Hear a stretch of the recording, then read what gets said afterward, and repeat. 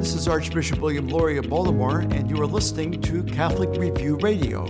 Catholic Review Radio is a weekly radio program and podcast hosted by Catholic Review Media, the news operation of the Archdiocese of Baltimore. We are grateful to our Catholic partners for the opportunity to bring quality Catholic programming to our listeners each week.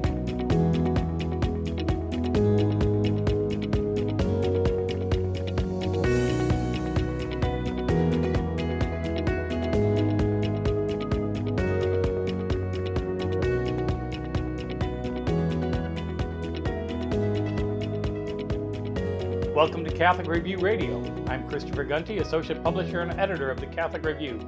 Later on today's show, George Matysek speaks with Emily Koczela, the author of a new children's series that helps young Catholics understand how Catholic families practice their faith all over the world. But first, we talk with an expert on J.R.R. Tolkien, Dr. Holly Ordway.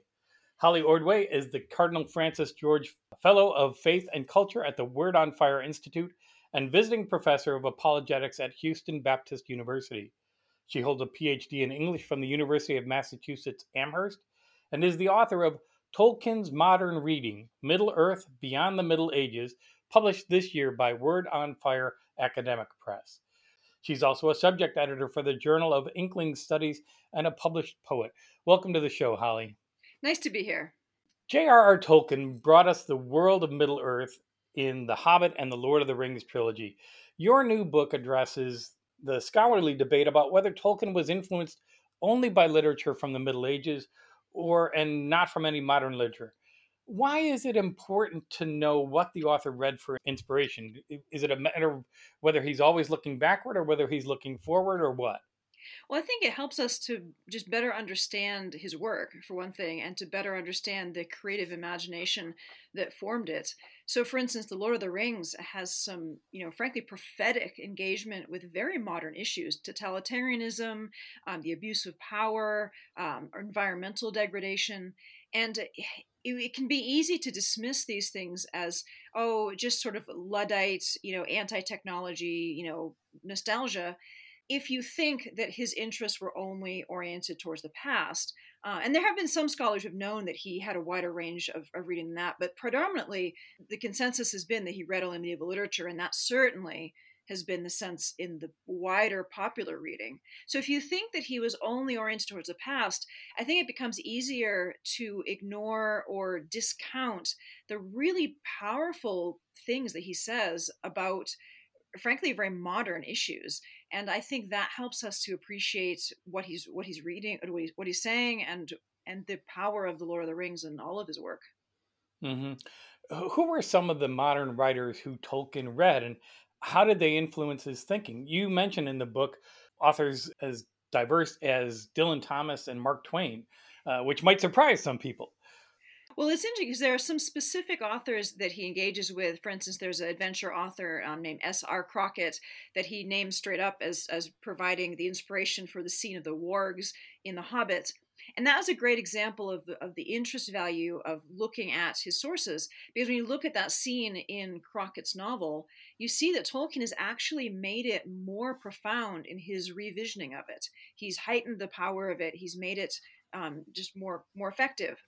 But I think, what really is most significant is not so much any one individual author, but the fact that he did read so widely, and you have all these different threads coming in. So, for instance, when we look at the creation of the Hobbits, I was able to trace that one inspiration was a book called The Marvelous Land of Snurgs, a children's book, where Tolkien actually says that the Hobbits were inspired by the Snurgs. But also there's an element of Beatrix Potter's rabbits. And then Tolkien himself said that he got the name Hobbit in part from Sinclair Lewis's book Babbitt, and that the character of Babbitt had some similarities with the Hobbits.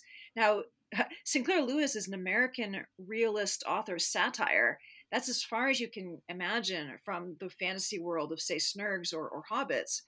And what I think it shows is that Tolkien is really drawing from many different threads, adult realist fiction, children's fantasy fiction. He's drawing it together, and it helps us to really, I think, see why we have such a rich and robust flavor and texture in his literary creations.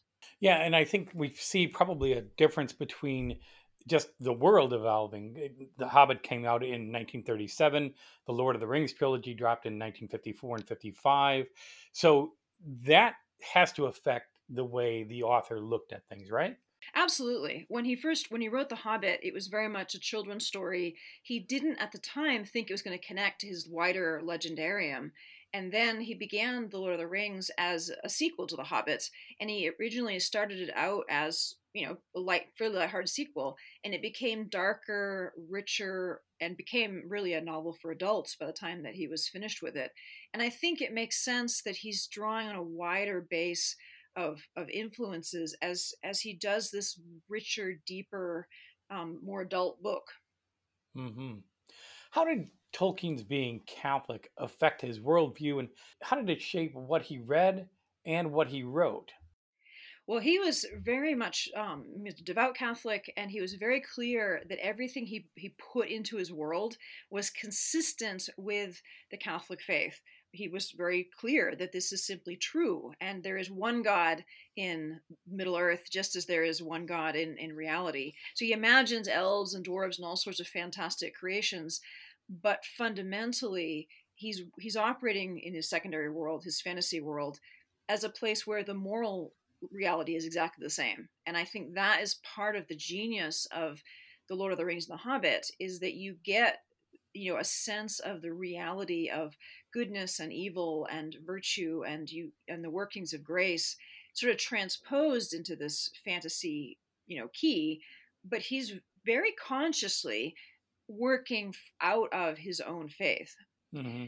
It's interesting because I think his Catholic faith, because it was so strong and so deep, it enabled him to read authors with whom he disagreed quite profoundly, and to be able to appreciate their merits without being defensive. So, take for instance the author E.R. Edison, who was a fantasy author, very much not a Christian, sort of a kind of pantheistic pagan. And Tolkien praises his work highly, says he's one of the greatest writers of fantasy literature that he knows of. But he also calls out Edison's philosophy and calls it evil. He's very, very clear that Edison is wrong philosophically, but he's able to note his power of imagined world construction. And we see that pretty consistently. He does what I call influence by opposition. So he can read somebody that he disagrees with, and he can sometimes be influenced by, like saying, oh, I want to do more of that, or I want to adopt that idea. But with authors like Edison or others, where he disagrees with them, sometimes we see this influence where he's reacting against it and saying, okay, that's the wrong way to set about things. That's the wrong idea. Let me do it better.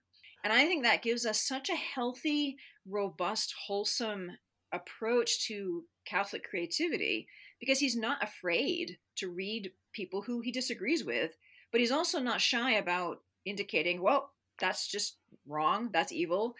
And let me do something better. Let me do it right. And he's had a great influence on other writers as we go along. And even if you just look at the Harry Potter series, Gandalf, Dumbledore, they're awfully there's an awful lot of similarities there. How much has he influenced other writers in the last century? Oh, tremendously. It's almost impossible to overstate the influence that Tolkien has had on the genre of fantasy. I mean, basically, The Lord of the Rings reshaped the entire field. It's nothing. It completely transformed it. And ironically, that has made it somewhat more difficult to appreciate the power of the Lord of the Rings, because there's been so many imitations, so many second-rate or third-rate kind of copies of it, that sometimes people can, at this point, be a little bit ho-hum. Oh, elves and dwarves and little people on a little quest, whoop-de-doo. But that's because we've had so much imitation of him. So I think that when we go back and kind of set aside our preconceptions and encounter his work afresh, we realize just how powerful and how engaging and dynamic it is. Hmm. And he created a new world, the same as L. Frank Baum did with Oz, and yet that world is still being watched and viewed and read. And I mean, there's just everybody is still very much engaged with Middle Earth in ways that probably he could not have imagined, right? Well, I think he hoped for it because his aim, he said, was to create a mythology for England, for his own country. And I think he would have hoped, even though modestly he would not have expected there to be this kind of engagement. And I think, too, this, again, is why it's so useful to know that he read widely in modern literature. Because if you think about it, why should this particular imagined world continue to be so popular and so powerful? Well, it's because he's able to engage and tap into some of the deepest issues of modernity. How does he do that? Because he's aware of them. He wasn't stuck in the past. He was interested in the news. He was interested in modern literature and modern styles.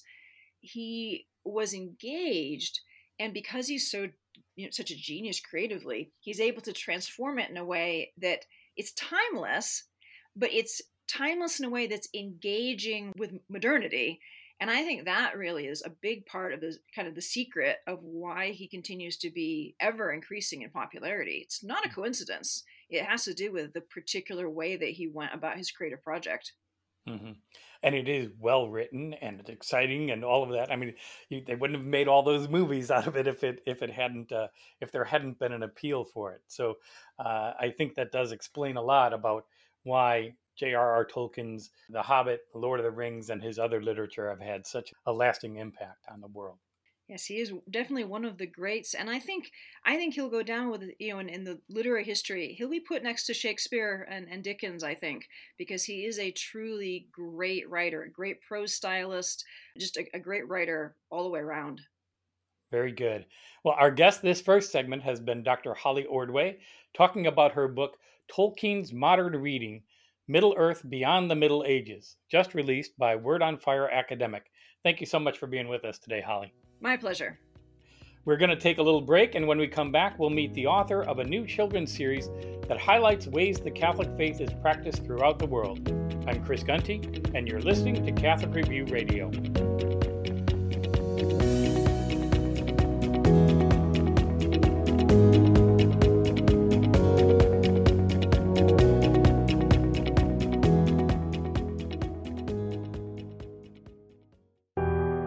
The Archdiocese of Baltimore makes the protection of children a leading priority in its parishes, schools, and other ministries. The Archdiocese seeks to keep kids safe through training and background checks and by implementing a zero-tolerance policy for anyone credibly accused of abusing a child. For more information about the Archdiocese's efforts to keep our children safe, please visit www.archbalt.org/accountability. News from the Archdiocese of Baltimore and around the world with the Catholic Review. Some in-person activities for kids have come back this summer. Every table under the trees in one area of Patterson Park was filled with children in bright green t-shirts focused on their lessons. It didn't take long, however, for the tables to empty and nearby fields and playgrounds to fill with the shouts and laughter of 100 children attending Camp St. Vincent, an outreach of St. Vincent de Paul of Baltimore. Camp St. Vincent returned to the East Baltimore Park this summer. Last year's sessions was held inside area homeless shelters where families were hunkered down due to the COVID-19 pandemic. Vacation Bible schools returned as well, such as the one at Immaculate Conception in Towson, where 65 campers engaged with each other. One organizer said the goal of Vacation Bible School has always been to bring God into the daily lives of the children and ensure they have fun while doing so. For more on this story, visit CatholicReview.org. Now this is different. Imagine a pilgrimage where the faithful gear up with scuba fins, oxygen tanks, and snorkel sets rather than hiking boots, sun hats, and trek poles. That's what happens in the crystal clear waters along the Italian Riviera near Genoa. Pilgrimages to the bronze statue of Christ of the Abyss, an 8-foot-tall sculpture submerged 56 feet below the surface of the sea, were featured in the Vatican newspaper L'Osservatore Romano, July 28th. The statue, located offshore halfway between the small coastal villages of Camagoli and Portofino, was the first known statue of Christ to be placed in the sea as a sign of his peace and protection for those who live, work, and play by the water, and to be a place of prayer and to commemorate those who have died there. For more on this and other stories, visit CatholicReview.org. From the virtual newsroom of the Catholic Review, I'm Kevin Parks. is Archbishop William Laurie of Baltimore, and you are listening to Catholic Review Radio. Welcome back to Catholic Review Radio. I'm George Matysek. Emily Koczela is on a mission to help young Catholics understand how their counterparts live out our shared Catholic faith in countries around the world. Serving as director of the Very Young Catholics Project, Emily has produced a series of books designed to introduce young Catholics to Catholic families in countries ranging from Togo to Fiji. Aimed at readers between 6 and 11, each book is vividly illustrated with photographs showcasing Catholic culture and everyday life. Emily, who was raised in Blessed Sacrament Parish in Chevy Chase, is a lawyer and served as chief financial officer to a network of Catholic schools. She is a lifelong Catholic, mother of 6, and grandmother of 14. Here's our conversation with Emily Koczela. Emily Koczela, thanks so much for being here on Catholic Review Radio. It's a pleasure to be with you.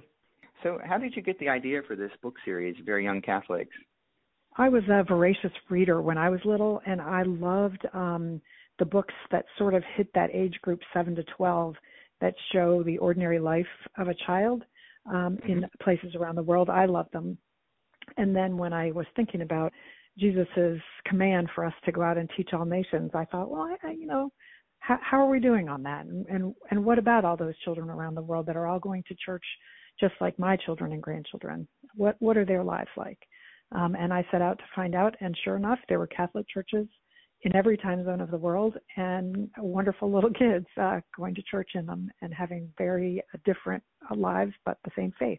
And how many books have you done so far? I'm working right now on number 9, which is set in the Galapagos Islands of Ecuador. Mm-hmm. And what are some of the other countries that you covered? Well, I began with the U.S. just to be sure that I could understand what I was doing and that I wouldn't be looking in other countries for something that was right at home.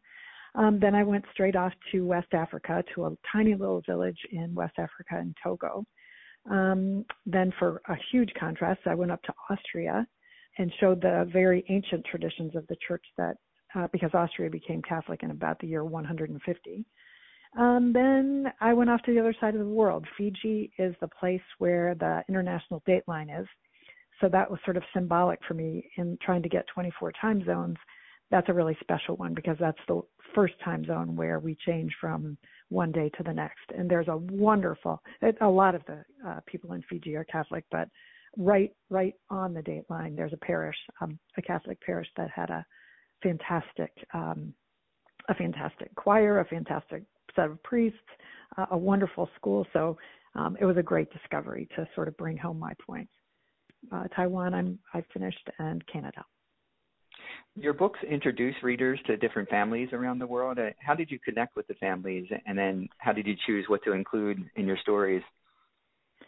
Every time it's different, finding the family. Sometimes I'm lucky enough to find the pastor of the parish and write to him, or if the parish is run by a order of priests, then maybe I'll write to the Father Superior.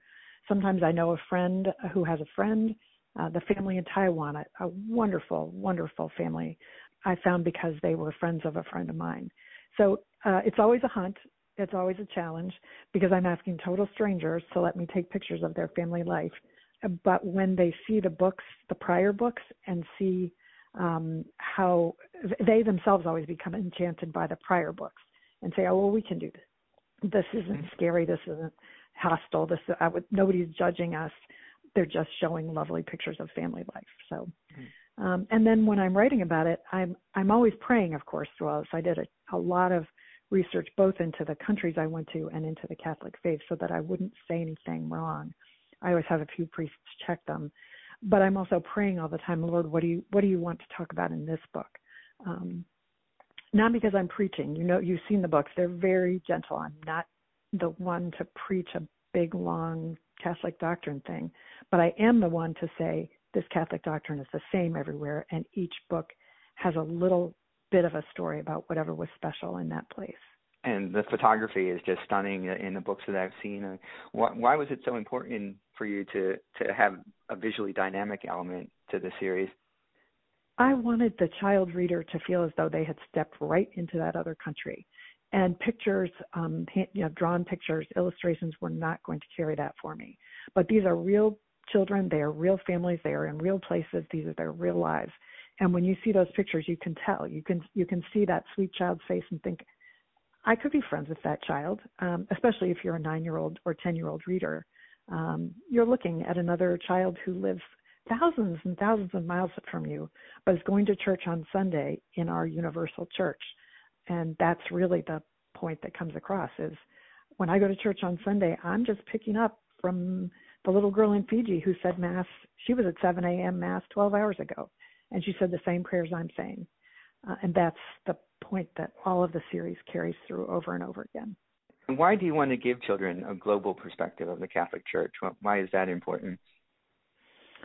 I think I know that it makes it much easier to understand and believe and really cherish our faith if we realize that it's much bigger than our own parish. When you're 9 years old, you feel as though God lives at your parish church. And of course, when you're trying to get past that to the realization that God is throughout the entire universe, you can begin by thinking, okay, maybe a church in another country. Maybe I'm trying to push that idea that all those children all over the world are all praying the same prayer. And then you can sort of see, no, God's there just as much as he's in my parish church. And that, it makes your faith considerably more solid when you realize what an unbelievable job the Catholic missionaries have done for the past 2,000 years, getting to every corner of the world. I mean, tiny, tiny, tiny little places that you'll never hear of. You put them into Google and say Catholic Church, and up comes the parish bulletin for the most remote island in the Atlantic Ocean. So it's a tribute to all of those great believers and to all the believers that have hung on. Has your faith, your own personal faith, grown or changed or evolved through your encounters abroad? My faith, in a sense, was very sturdy, but I'll tell you what has grown is my immense respect and pride, because these are brothers and sisters of ours who have been out there doing mission work from the day that Jesus said, "Go forth and teach all nations." They set out 2,000 years ago, and right up to today. One of the stories I tell in the Togo book was a missionary reaching a village only about 15 years ago that had not seen him. He preached Jesus to them, and they asked him if he was God, because this was news to them that God loved them and that God was not just a little lump of clay at the entrance to their village. So it gives you that pride that we know that God is one, that he loves us, that he fills the universe, and then we can visibly see it in all these gorgeous, gorgeous places around the world where wonderful little children are going to church. And how do you hope families will use these books? Well, I'm seeing it already, and it's so fun to see. So some of them are just buying them to read just as a fun book. Then the homeschoolers are starting to pick them up both for geography and for religion class. The award that we just got for Faith Formation series was going in that direction. So the homeschoolers, of course, love it because it's a good geography tool. It's as soon as you start mapping all the places that I've been and all the places that I'm going as they study, I'm already in all continents. The Ecuador book will be the South America, and that's just a lot of fun. I should almost all continents. I don't think I'm going to get to Antarctica, but there are Catholic children there, so I might, if I'm lucky, I'll get to Antarctica too. How do you arrange all this travel? It seems like it's very ambitious to go to all these places. How do you support your travel?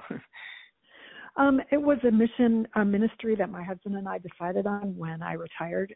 So we are not asking for donations. We just manage it, and it's our pleasure and our privilege to do that. And do you have a favorite so far of the books you've done? One that's special to your heart? I'm going to sound just like a proud mother when I say this, but my favorite is always the one that I'm working on. I love them all. Each one I say, well, now this one's really my favorite. And then I go to the next one, and then that's my favorite. But readers who want to start with one that's really fun and really easy to enjoy might start with Canada. But to be honest, tons of people start with Ireland. I have a couple of people who adore the Togo book above all of them. So I think each book has its fans. How can people order the books? They're easy to find, and there's 3 ways to do it. They're all on Amazon. You have to dig around Very Young Catholics, and then everybody can do an Amazon hunt. So they're all on Amazon. You can go to the website, veryyoungcatholic.com, and you can buy them there. And then, to be perfectly honest, any child who sent me a note saying, I'd really, really like to buy a book, but I can't manage PayPal, or for that matter, if their mother, father, grandparents did, we would find a way to get them books. And for parishes and schools that don't have any money, I just honestly send them. I'm not willing to have any child miss out if they would enjoy these books, so we just get them to them some way. It's a great series. My kids are loving it, and my wife is a homeschooler, so I'm sure this is going to come into the program as well. Oh, I'm so excited. That's great. Well, Emily Koczela, the director of the Very Young Catholic Project, thanks for being here on Catholic Review Radio. What a pleasure. Thank you so much. For Catholic Review Radio, I'm George Matysek. Thanks for listening. The Catholic Review is the only publication in the Archdiocese of Baltimore that covers the Catholic Church full-time. Pick up the monthly magazine at your parish or have it delivered to your home.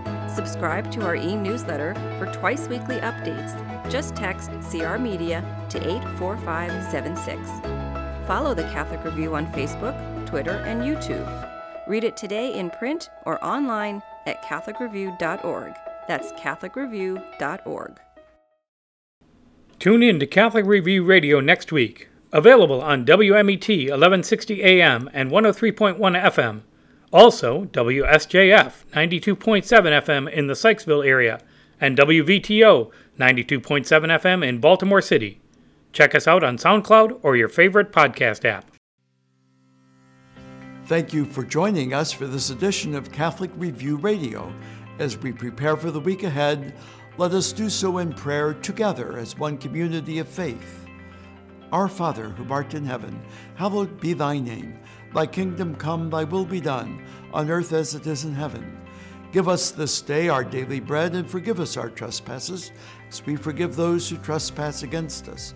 Lead us not into temptation, but deliver us from evil. Let us also ask the blessing and intercession of our Blessed Mother as we pray, Hail Mary, full of grace, the Lord is with thee. Blessed art thou among women, and blessed is the fruit of thy womb, Jesus. Holy Mary, Mother of God, pray for us sinners now and at the hour of our death. Amen. May Almighty God bless us and keep us always in his love.